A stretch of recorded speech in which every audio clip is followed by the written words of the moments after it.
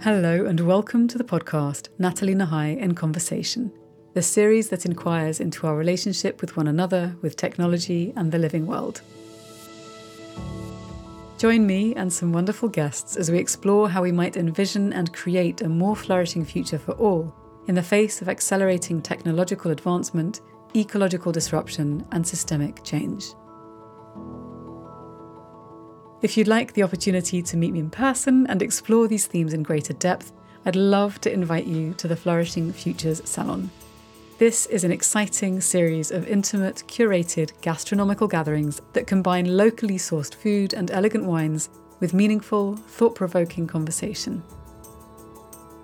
These are enchanting, poignant and memorable evenings designed to bring together diverse perspectives with the aim of cultivating community and vibrant new partnerships.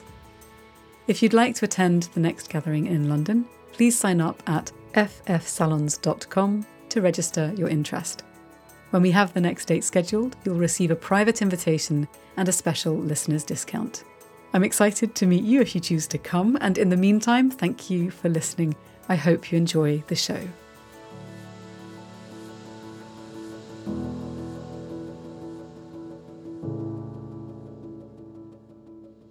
Today, I speak with Darcia Narvaez, award-winning author and professor of psychology emerita at the University of Notre Dame. Darcia is the founder of the public and professional educational outreach project, the Evolved Nest Initiative, whose non-profit mission is to share her science research into developing appropriate baselines for lifelong human wellness by meeting the biological needs of infants. This well-being baseline is imperative at this time as the United States ranks 41st out of 41 developed countries in public policies that support families. The former executive editor of the Journal of Moral Education, Darcia was listed among the top 2% of scientists worldwide in 2020, and she currently serves as the president of the award-winning venerable nonprofit Kindred World, who has been serving the regeneration since 1996. A board of directors member of Attachment Parenting International, Darcia is also an advisory board member of the Association for Pre- and Perinatal Psychology and Health. Her pioneering book, Neurobiology and the Development of Human Morality, Evolution, Culture and Wisdom, won the 2017 Expanded Reason Award and received the William James Award from the American Psychological Association in 2015. In 2022, Darcia was elected a Fellow to the American Association for the Advancement of Science, the largest international body of professional scientists in the world, and publisher of the prestigious journal Science, where she was honoured for her distinguished contributions, illuminating typical and atypical development in terms of well-being, morality, and sustainable wisdom. Having held interdisciplinary conferences at the University of Notre Dame regarding early experience and human development, Darcia organised a conference on sustainable wisdom, integrating indigenous know-how for global flourishing, which touched upon some of the themes she explores in her recent book, Restoring the Kinship Worldview, Indigenous Voices Introduce 28 Precepts for Rebalancing Life on Planet Earth, which she co-authored with Wahingpe Topa.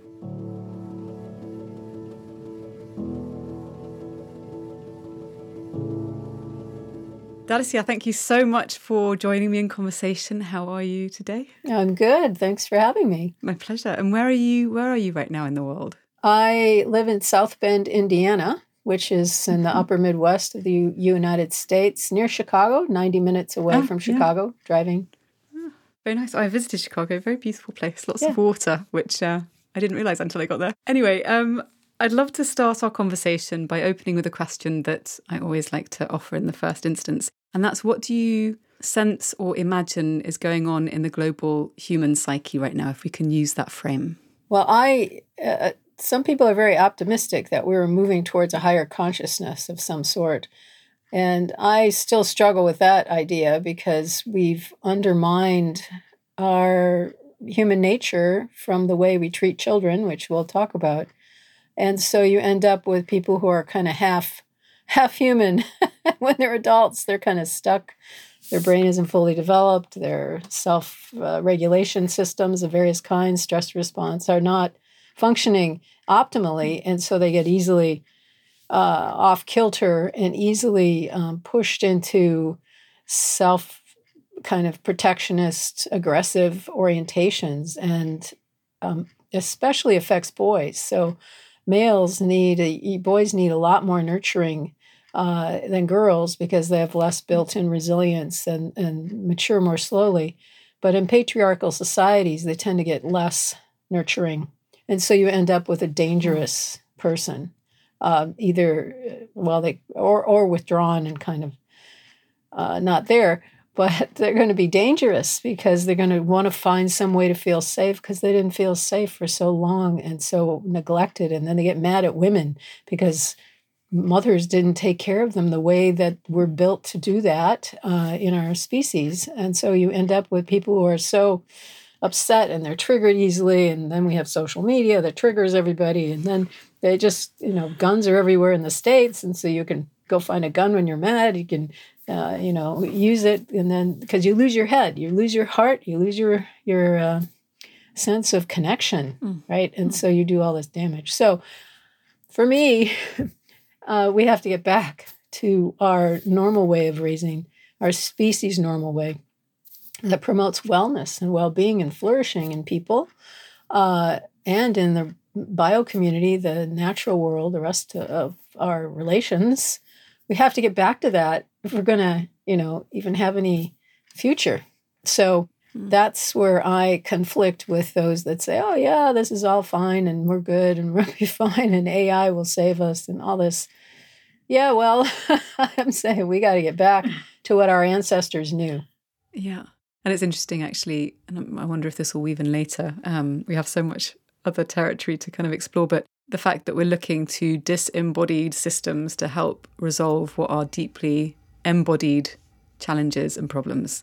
So you mentioned the word flourishing, and that's going to be my second question to you, which is, at this moment in time when there is so much suffering and difficulty and an acceleration in the degradation of so many of the systems that we had put some kind of trust in or stability upon, what are the ways in which you conceive of flourishing? What does that mean for you? Well, from an individual perspective, it means that your systems, your physiological systems are well functioning. Your heart works well, your digestion, your brain systems, and everything's coordinated there. And then your ability to connect to others and to feel connected and coordinate with them is also then well functioning. And then your ideas about how to think about the future, how to think about things that aren't in front of you is well functioning, is well fully developed, so that all this then leads to a sense of communion, a sense of oneness, a sense of we're in this together and we can do this. So you have capacities for action. Your consciousness is relational. You have relational know-how.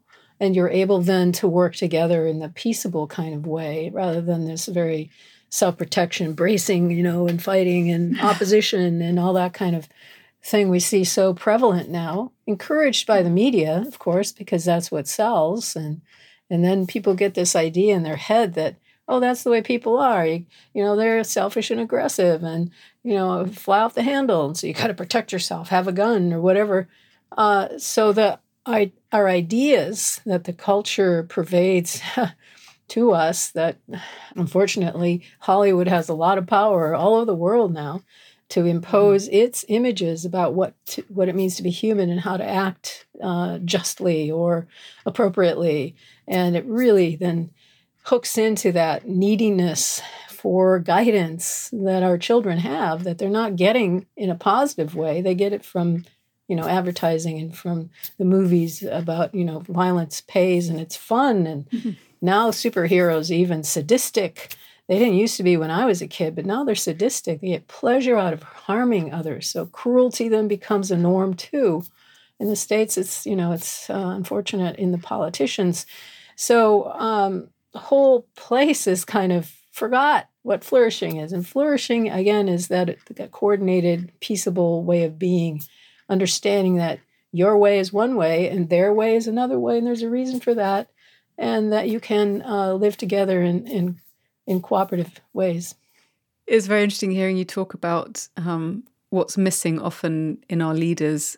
I went to a wonderful retreat in January this year down in Embercombe called The Journey, which was a lot of time spent outside and in contact with nature. And one of the people I met there, it was a wonderful group of people, gave me a lift and was talking to me about a book that he'd read through someone that he knew that was a person who'd gone to Eton boarding school and was writing about how the people who come out of these types of institutions, who are formed by them in rather horrendous ways, how much the suffering that they endure and the wounding they come out with impacts and limits their ability to lead lives with compassion, with connection. I am generalizing here, but it's so well documented. And yet it seems that still in this day and age, those with influence and power, and maybe we can get into that, still seem to want to send their offspring to these places which has so neglected and harmed them in particular ways. And so maybe that's a good segue to ask you about your pioneering approach called the Evolved Nest. Can you tell us what it is and actually why it's so revolutionary? Because it flies in the face of so many of these old, traditional, fairly patriarchal systems that we've kind of looked to and held up on a plinth. Right. Yes. The Evolved Nest. Well, every animal has a nest, and we do too. And it's designed to optimize normal development and matches up with the maturational schedule of that child. A lot of epigenetic things are happening. Genes are being turned on and off during sensitive periods. And if you miss the supportive environment for that sensitive period, those things may never grow.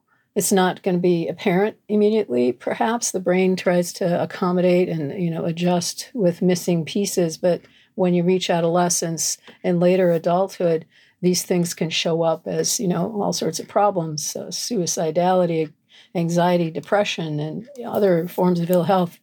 So the Evolved Nest for humans is most of the characteristics are over 75 million years old. That means they really work. They kept our ancestors alive. They helped them survive, thrive, and reproduce across generations. So that's what natural selection is about. Across generations, you have to outcompete your rival that doesn't have whatever experience you're looking at or mutation they talk about. But anyway, genetics is kind of a mess because people think that when you have a gene, then you're going to be a certain way. But that's not how it works. It's what you experience is going to affect how your genes are expressed and all sorts of other things. Genes are just like one little thing. We inherit a lot of things, and one of the things we inherit is the Evolved Nest. So the Evolved Nest, we have identified 9 components based on the anthropological research, ethnographers, mapping all over the world. These same characteristics are given to children, are actually provided to the whole community throughout life. So apart from the first 2, it's like we all need nestedness. And why? Because it fosters our compassionate human nature, which you can see in the adults, and you can see thriving in these adults. It's just amazing that we don't even, really? People are like that. They're kind, they listen, they're generous, they're empathic, they love to help others feel good, they have a quiet mind. All these things, there's dozens of characteristics that we find rarely, I think, at least in our adults today in the United States. All right, so the Evolved Nest. Number 1, soothing pre- and perinatal experiences. This means the mother feels supported during pregnancy, the child is wanted, the community wants the child and is very welcoming to the mother and child. Birth is soothing as well. And post-birth, immediately the mother puts, the baby is allowed to crawl up under natural conditions. They will do that to the mother's breast, manipulate the nipple, start the oxytocin and the breast milk to flow.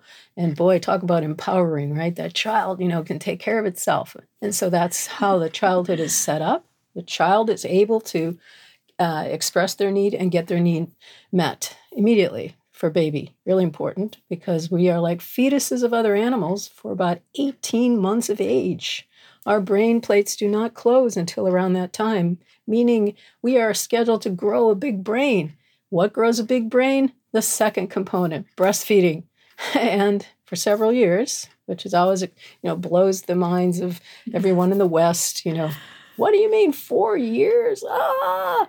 Yeah, in Europe it's a lot more common. Not everywhere, but certainly, yeah, you don't bat an eyelid if you see a younger one or an older one.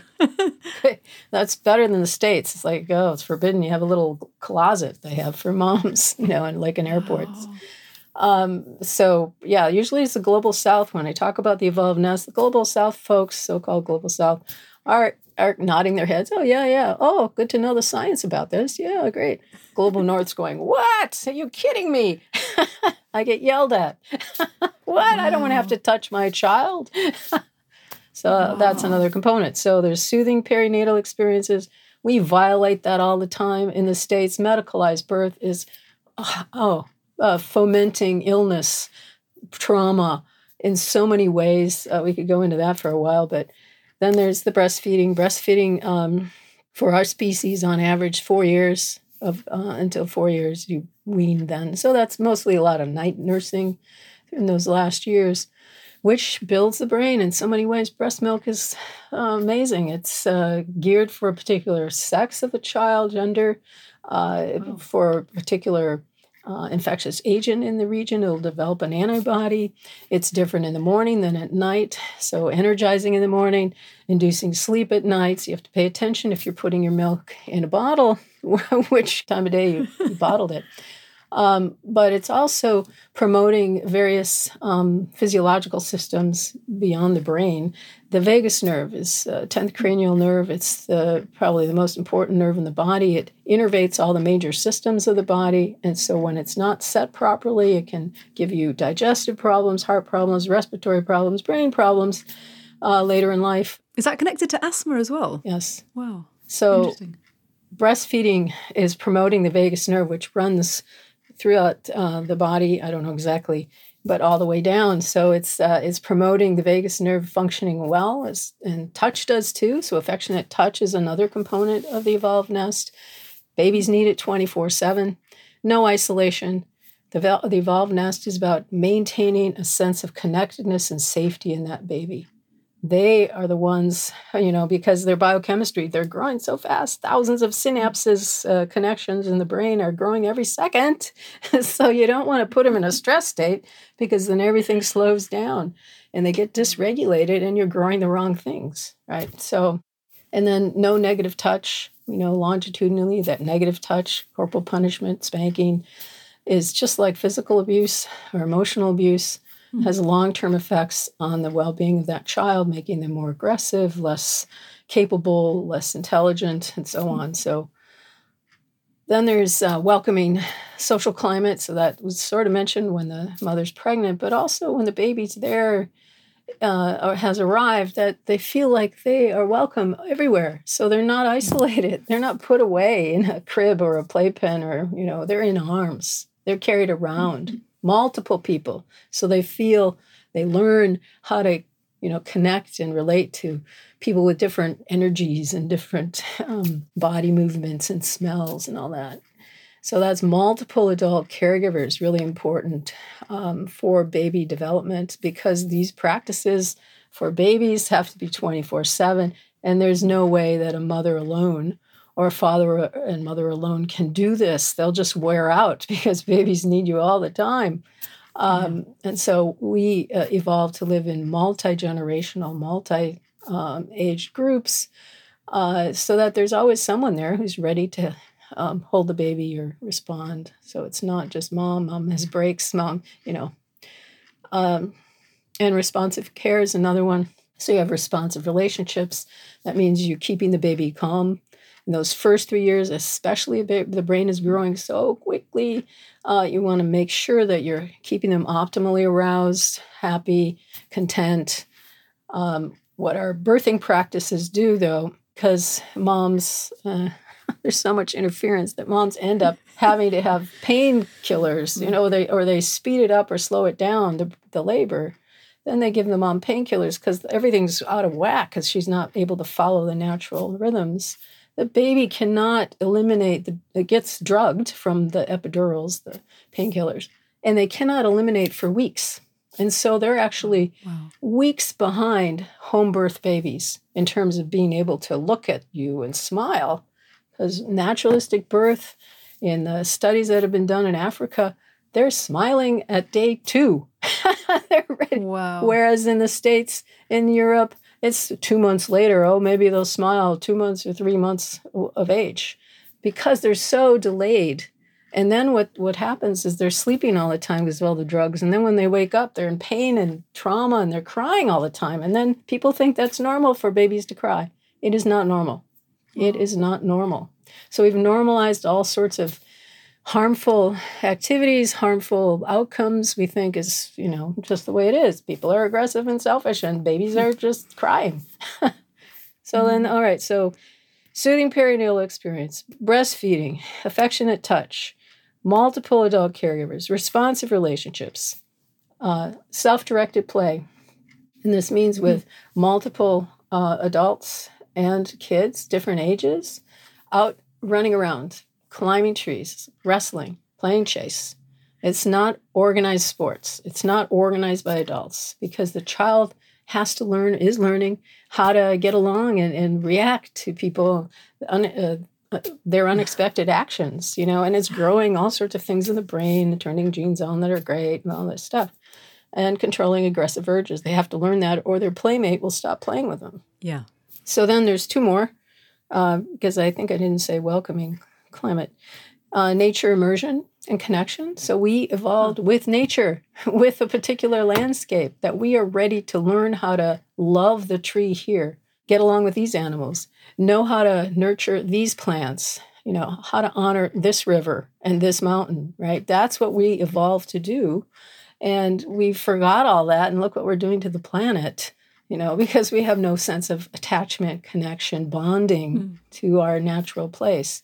And then the last one is healing practices, regular healing practices. And that means having usually, hopefully, community ceremonies where you are able to sing and dance together and have someone lay hands on you, and you are able to get back into balance, your mental balance, physical balance, your relational balance, your relationships with the natural world.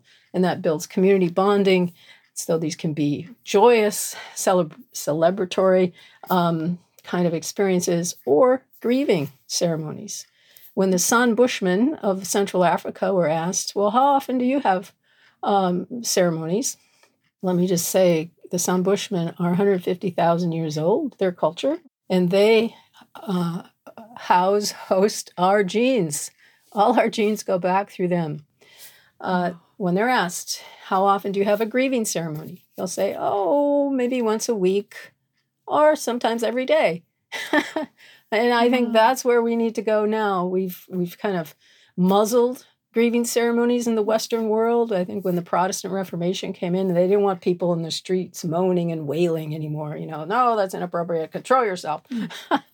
So we need to get back to that kind of recognition of our feelings, because when they get stopped up, you've lost the connection to your heart.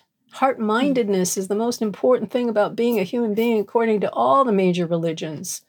Heart-mindedness is you think with your heart, you feel connected to everything, and you act accordingly, right? Instead of what we've done in the Western world is we think with our intellect, which wisdom traditions say is very dangerous, useful for solving a problem in the immediate moment.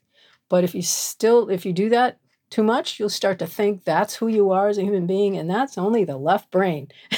It's just part of you, and it thinks it knows everything. It knows very little, but it has, is able to manipulate the world and so on. So I can say more about the brain stuff.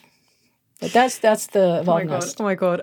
I mean, this could be an entire season in and of itself. It's very, very moving hearing you talk about the different ways in which we could cultivate cultures that raise healthy communities. I'm thinking in particular, one of the things that you mentioned, which is about the baby being welcomed within a community and being in the arms of whoever's there that's safe to be, all this stuff. One of my cousins had a baby a few years ago now. And for her, it was so, so important because she had quite a challenging upbringing for the community to gather around. And it's so wonderful to see that all of the people that she has around me, so my dad's from Gibraltar and they live in close proximity, and it's more of a Mediterranean kind of culture and climate. This baby knows everyone and she's welcomed by everyone. And it's a completely different, like the confidence that this child has, the ease actually, because it's not just this kind of brash, it's just a good sense of boundaries, being able to be clear about what she wants. If she doesn't want to be picked up, she'll tell you, I wasn't able to do those things as a kid. And I'm looking at this thinking, wow, this is a completely different way of being, where she's a lot less stressed. The people around her are less stressed. And it is possible. But in industrialized, principally Western, often English-speaking countries, it seems as though we've designed structures, I don't know if it's over time and things kind of compound, which inhibit, you use the word muzzle, it's such a good word because it's also creaturely, it's this kind of the wild, feral caregiving, and that we associate those things in very negative terms, which I think is a misunderstanding completely. But the muzzling of all of these things, how can we unpick some of that when all of us who are adults, most of us, I should say, will have had to contend with upbringings from overstressed, underparented, under-resourced parents themselves? Like, how do we not perpetuate this and we start to create a more flourishing future for the generations to come? Well, that's my work, is trying to educate people about who we are. What does it mean to be human, and how do you grow our best selves? And I have little movies now. So there's the 6-minute movie, Breaking the Cycle, 8-minute movie, The Evolved Nest, 12-minute movie, Reimagining Humanity. Yes, in 12 minutes. That's no mean feat.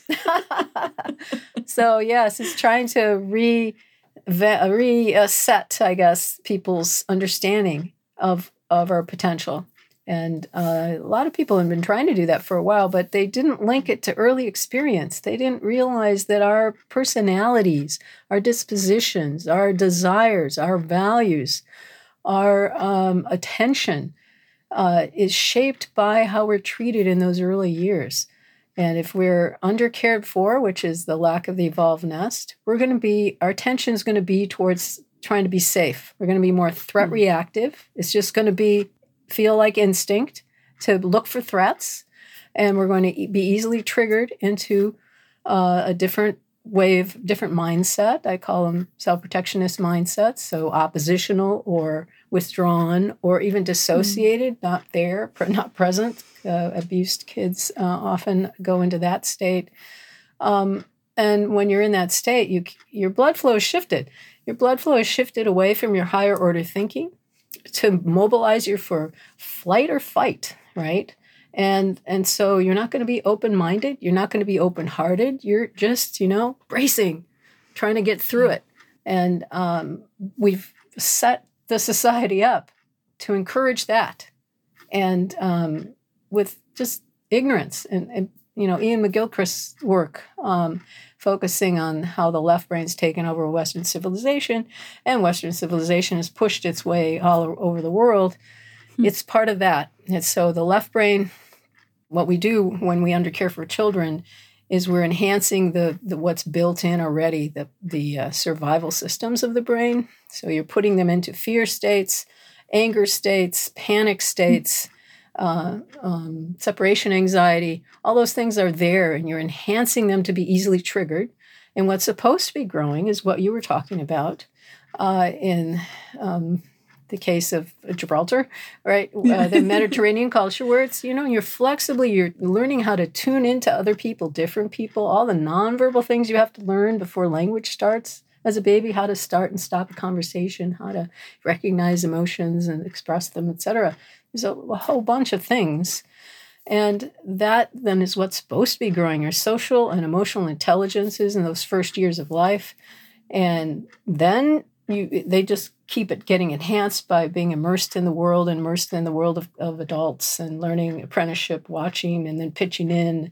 This is our heritage. But what we do instead is we stress the baby, put him in these survival states. It's not you can't learn very much when you're in that state. You're not going to be very creative except to protect, right? Protection things. And then we send them to school, and then we say, oh, don't look out the window at the birds. I want you to learn this information, take a test, fill the worksheet. That's all left brain stuff. Left brain, 12 hours a day, whatever it is, on and on. And so we think that's what being educated is. Native Americans are shaking their heads like, what do these kids know when they initially sent their children to schools that they had a choice about. And the kids came back and they couldn't hunt, they couldn't fish, they didn't know how to find their way home from a great distance. They couldn't even live, they could take a test. So we forgot what it means to raise a human being. So I'm forgetting why I went off on this tangent. That's it. So how can we start to maybe dismantle the structure? So you were talking about the 12-minute video and reimagining humanity. Maybe let's start there. Is there something in particular that is really on your heart, mind at the moment about what we could be focusing on in this very moment that would really help matters? I know it's a very complex web, and actually ideally we want a constellated approach. But if people could start somewhere to start unpicking some of the damage that's been done, what might be a good first step? Well, I think it depends on who we're talking about. So let's narrow it. Maybe so if it's some of us, like folks listening from, different walks of life, but they have a certain level of interest in shaping their lives with a greater agency and reconnecting with community and with others. If someone's willing to kind of put in a bit of work personally and with the people around them, what might they do to start? Well, I suggest that people get back into the present moment. And that means connecting to wherever you are, to the living beings around you. We did an experiment that was published a couple years ago on nature connection. We called it ecological attachment, where we had college students come into the lab, do a pre-test, and read about how important their condition was. And then they picked 21 activities from a bunch of options, took them with them in an envelope, and each day for the next 3 weeks pulled out one of those activities and were supposed to do it all day long. So these are college students on a campus, so we could say, pay attention to the clouds today. As you walk across campus, acknowledge each tree you meet. And so what it's doing is it's bringing the person back into their body, their senses now. That's what we have to practice, because the left brain's all about, not being here, not being in your body, not being in your senses, not feeling, and not connecting except to ideas, right?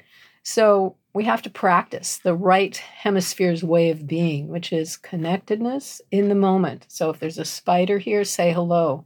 Honor the water in your glass. It's alive, right? Everything is alive. Get back into an indigenous worldview, which is a sentient worldview. All our ancestors had it until a few hundred years ago. It is a sense of being in a living, dynamic place, not a dead world where I'm the only thing alive here in my office. No, everything's kind of bouncing with life. I just don't see it in my left brain-oriented way. So get back into connecting, and that means when you meet people, say hello, ask them how they are, help other people feel connected, and then you will feel connected too. So that's where I say start there. Every moment you can build connection. Yes. And it's funny because you notice that my partner's quite a bit more introverted than I am. And he often laughs at me. Sometimes you'll just catch someone's eye in a shop and there'll just be like a giggle or something. In the UK, I would always kind of hold that bit back because I don't want to make anyone think that I'm weird or make them feel uncomfortable. And here I just kind of I live in Barcelona now. I've thrown that all out of the window. And I had a really funny moment today in a shop where I went to get some veg. And there's a lady there and I don't even actually know her name. But she always giggles with me in Spanish. I have broken Spanish. I mean, it's good enough, but it's not as great as it could be. And we were there standing in the shopping aisle, squirreled away for about 6 minutes. And then I realised I had a meeting to get. But it's just that kind of thing where even in unexpected, perhaps especially in unexpected places, you can connect and it just becomes a natural thing. And it's when it becomes something that you just take for granted, it's really special because then it's just your world view has shifted. And I think that's, if you're assuming connection, if you can get to a place where connection is taken for granted in the sense that it just feels like the air you breathe in. Yeah, one other thing to recommend now is to move yourself into a gratitude mindset. So wherever you are, be grateful. I have a chair to sit on. I have nice clothes. Thank you. Thank you, clothes. Thank you, Mother Earth, for this. Thank you, Mother Earth, for my glass of water. Thank you, thank you, thank you. Lots of gratitude all the time, but relational gratitude so that you know that that's a gift. These are gifts all over the place. The sun is shining on you today. Wow, thank you. So to have that orientation is going to shift you away from that self-protectionist, right? And make you more open. It's going to grow your right hemisphere, which you can do throughout your life. I always recommend playing with a child 0 to 7. They're still ready to be spontaneous and, play and chase. And if you're not present in the moment with them, they stop playing with you. What's wrong with you, right? So they keep you in the moment. That's growing your right hemisphere. And that'll make you more empathic. That'll make you more flexible. That'll make you able to reach a higher consciousness. Amazing. And often quite challenging. I think it sort of speaks to what we find easier. We do the things that kind of feel a bit more familiar. I do want to ask you a bit about the award-winning nonprofit of which you are president, Kindred World, of which the Evolve Nest is an initiative. Do you want to tell us a little bit about the work there and some of the insights that you've unearthed in your work with them? Well, I've only been president for maybe 3 years, so it's kind of a honorary title. The force behind that title is Lisa Reagan, who has been working in activism, parent activism, for 25 years or more. And she is the one who has took up this Kindred World from the work of Kelly Wendorf, who had started a magazine in Australia called Kindred. And so it just morphed into this online presence. And so the board members are all doing the kind of thing that Kindred is aiming for, and that is to reignite conscious parenting, reignite an indigenous worldview. We've taken that up in recent years. My book with 4 Arrows last year is part of that. And the Reimagining Humanity is all about that, the film. So it's a place, kind of a hub for inspirational essays and videos and podcasts and other things that were other tools. Evolve Nest is doing a lot of the tools right now. So tools for that, I mentioned that experiment we did with college students, we transformed that into 28 days of eco-attachment.dance. So you can do them. There's Instagram things, do one thing a day. They're little nudges, right, to get yourself back. We also have 28 days of self-calming, 28 days of solo play, trying to get people back into the, grow their right hemisphere different ways. Little nudges, just do a minute a day. Start there, Yeah, that sounds wonderful and practical, because I think often there can be the desire to do it, and then there are so many other things that we put on our to-do lists that crowd out the meaningful, important stuff.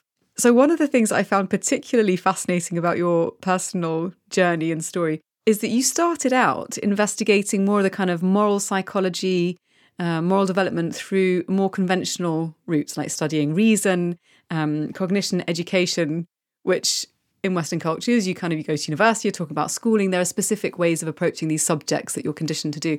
But you've since navigated towards a much more integrative, interdisciplinary approach. And I'm curious, was there something that sparked that transition, or was it more of a gentle kind of movement there? I'm kind of curious how you moved into that space when the odds of a structure kind of limiting you from getting there are quite big. Yeah, well, I guess this leg of my journey, let me just say that the earlier legs of my journey have been in other careers. So I was a music major in college, for example, accidentally. Pipe organ I picked up. I just couldn't get enough of J.S. Bach. Practiced and practiced him.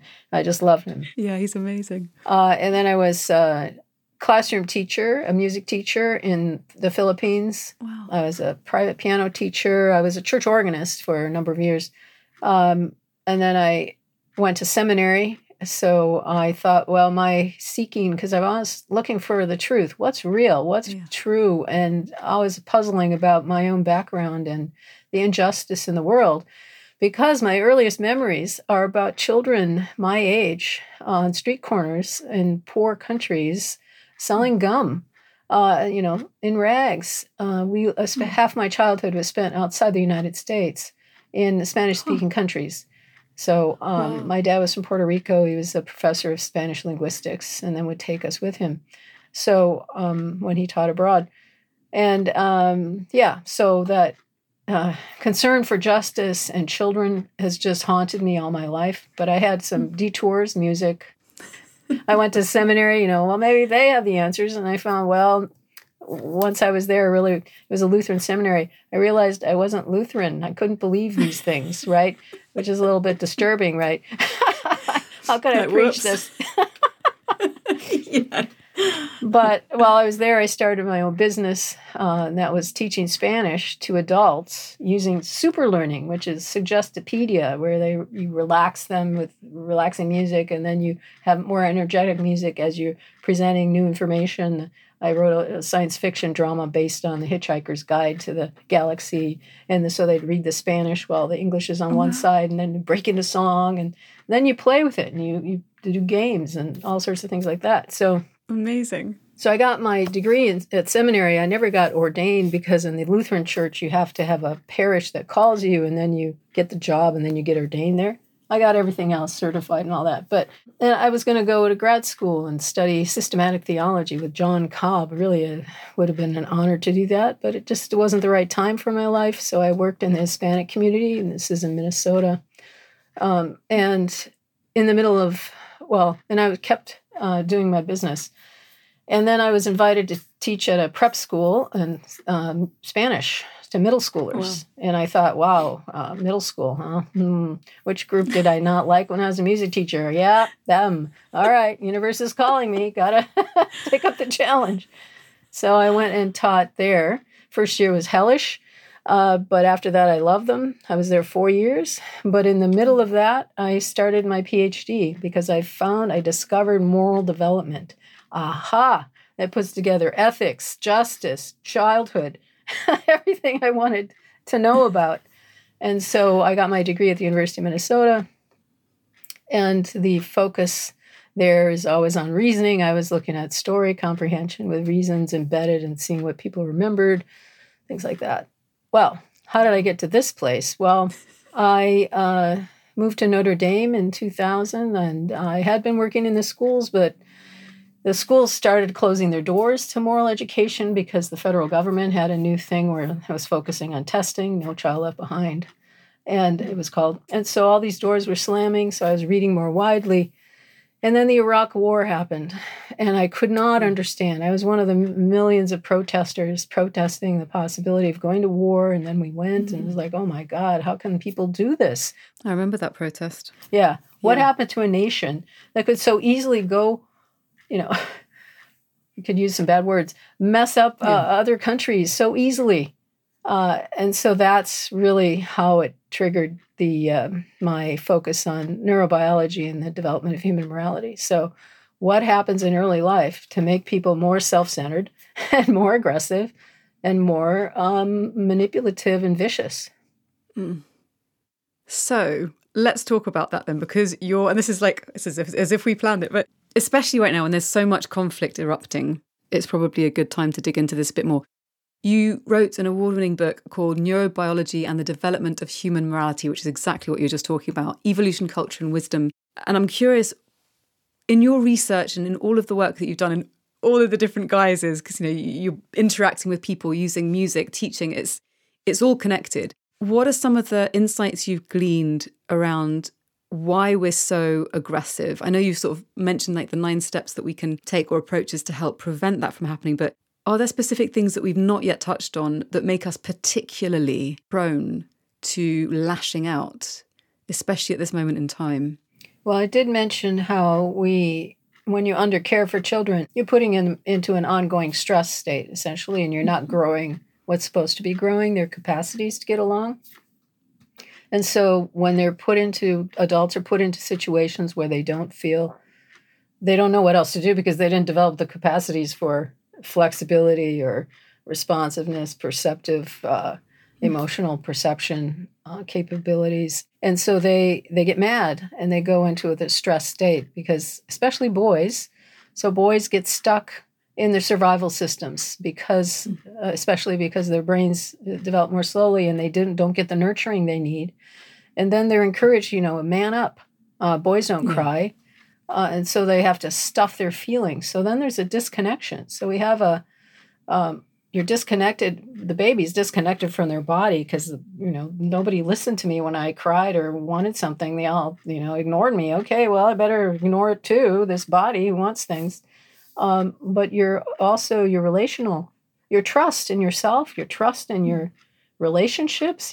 These people aren't reliable. How can I, and so you end up having a one-person psychology. It's me against the world because they're against me. They're not with me. I'm going to be against them too.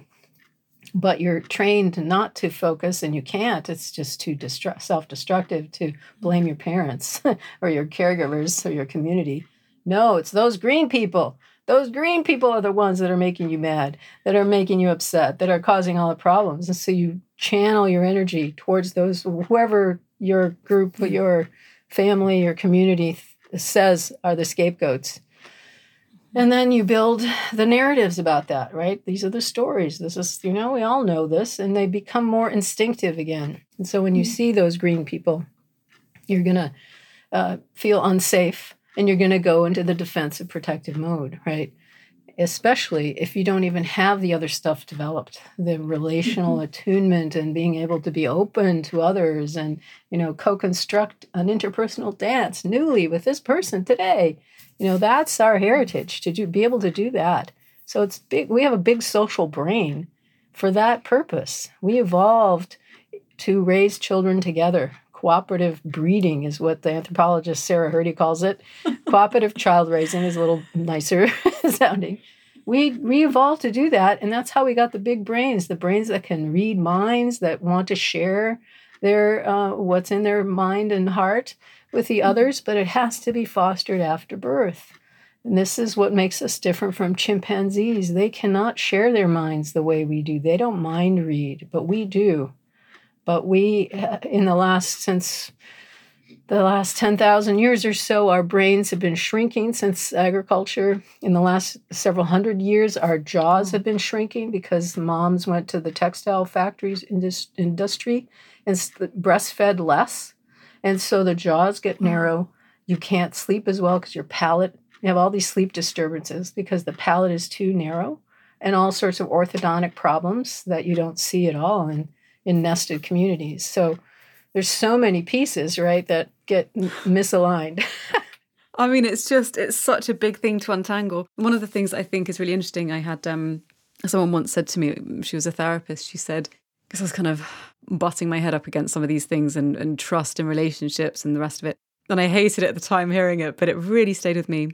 And it was that we wound one another in relationship, but we also have to heal in relationship. Like, you can't go it alone. You might not want to be in relationship with people because that's where the wounding is, that's where the pain or the fear might have originated. But you need to move towards healthy relationship in order to heal. And it was such a poignant thing because that's the thing. If you've been taught from a young age in various different settings that it's dangerous to care, to love, to ask for something, to say no to something else, to need, then as an adult, you constrict everything. And then people wonder why. I was having the conversation with V, formerly Eve Ensler, and she was talking about the separation that we feel from our bodies is one of the things that when people get sick, they don't notice that they're getting sick because until it becomes absolutely critical, it's just not registering for us. There's also like a sensitivity to our own system within the larger system. So,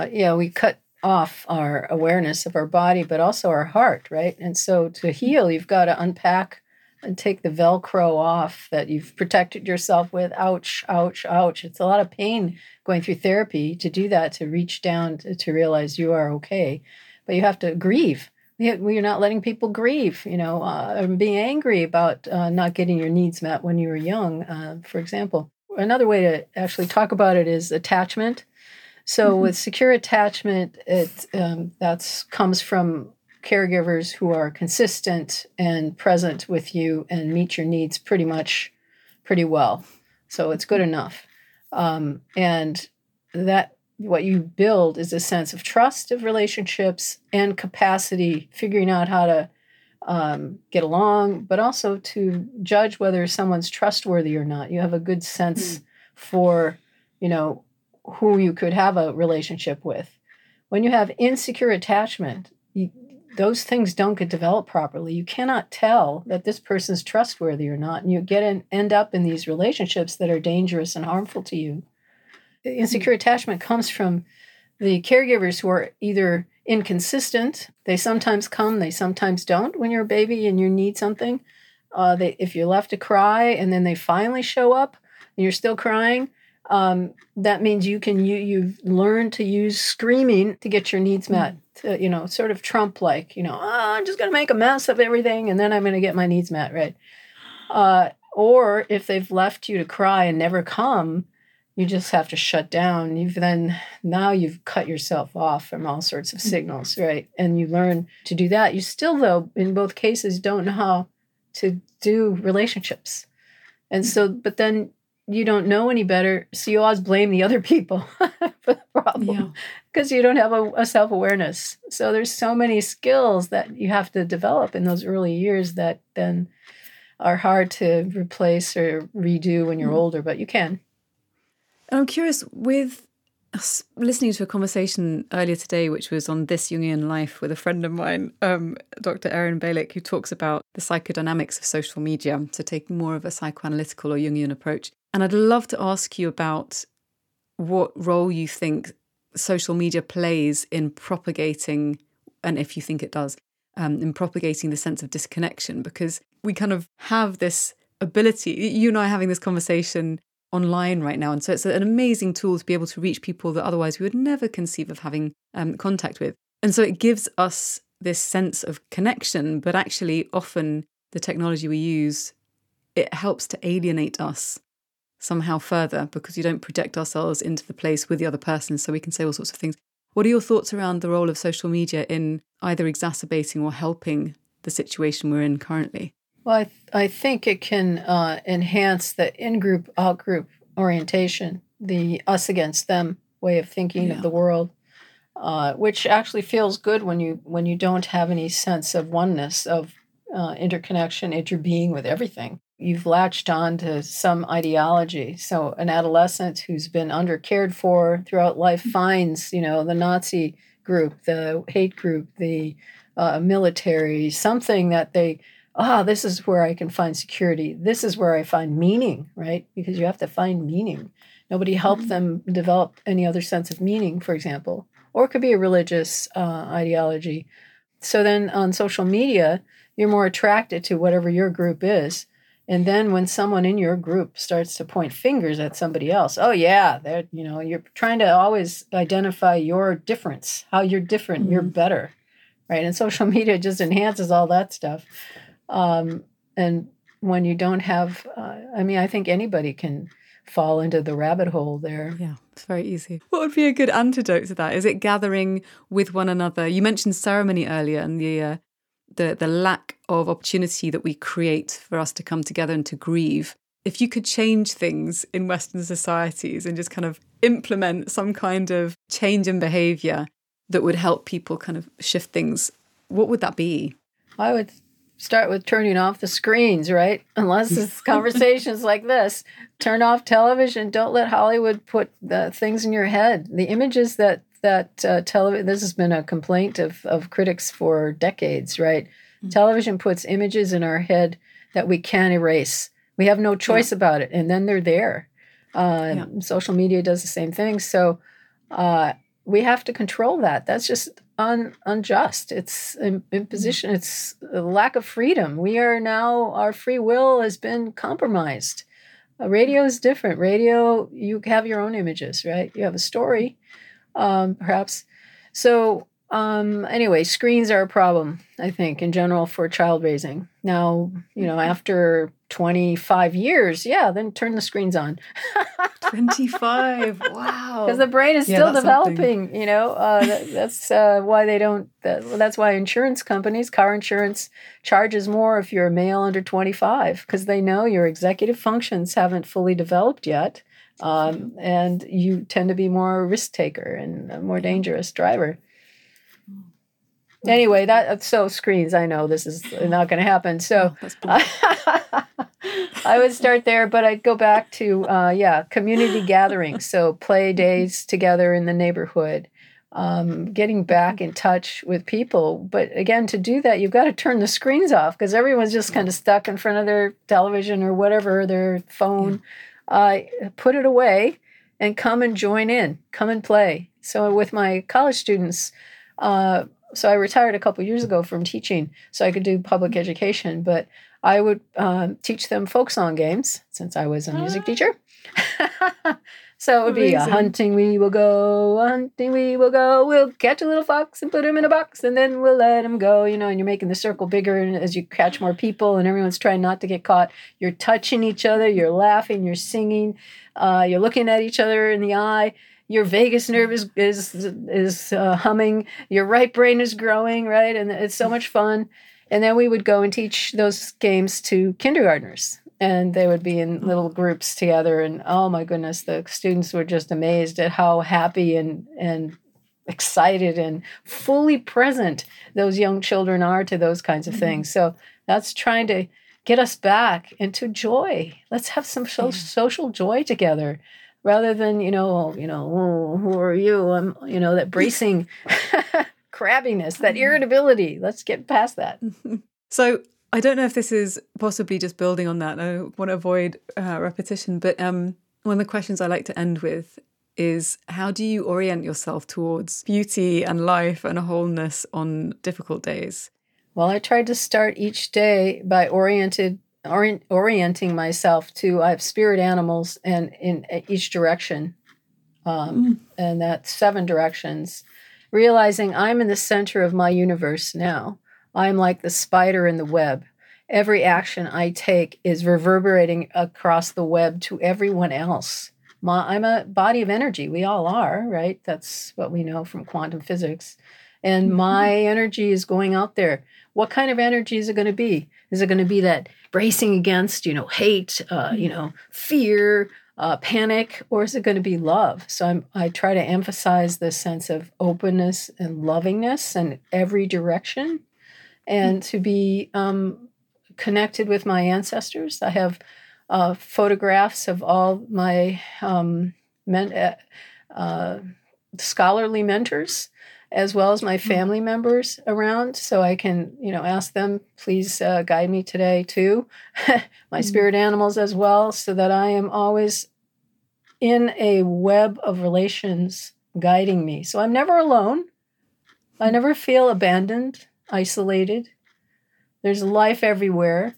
And then I try to also honor the plants, the trees that we have in our under our stewardship where we live, and be present to them and talk to them, ask them for advice. Hey, I'm having this problem. What do you think? Yeah, I hear you. I find birch trees tend to give me particularly good insights. Oaks and oaks. Yeah, oaks. Oaks for you. Yeah. Although I did recently come back from a wonderful kind of nature retreat up in Scotland, in Inverness, and they have these beautiful Scots pines. And there's one in there's like a pine and birch forest behind the place where I was staying, and one of them's absolutely massive, and you can just sit there for a while, and it just doesn't matter what state I'm in. By the end of it, I feel so grounded. It's wonderful. Yeah. So earthing, hugging the tree, lying on the earth and earthing, which kind of discharges ions or something. I don't know, but it gets you balanced again, right? So we have to remember that we're earth creatures. We need everybody here. We need all these sentient beings with us. Beautiful. And so if people want to find out more about your work, Evolved Nest, and also Kindred World, and anything else that you're working on that you would love to kind of put into the mix, what are the best places for people to find you, or the best things for people to search? And I'll include these in the show notes. Yeah, probably is evolvednest.org is the best place. And then there's kindredmedia.org. And there's a lot of resources there. We have an Evolved Nest curriculum now that people can download. It's can be self-directed or with a group, community group discussion. And there's podcasts and videos, links to those in there, and essays. And then are you nested today? If not, in these particular ways, did you get enough touch? Did you play enough? Okay, here's some suggestions for you, to do today or tomorrow. And to build a habit of making sure you're nested. And then nesting suggestions for your workplace or your community. Wow, I love it. Well, thank you so much for your time and for your insights today. There's so many more things I could have asked you, but it was a real joy to be in conversation with you. Well, it was my pleasure. Thanks so much.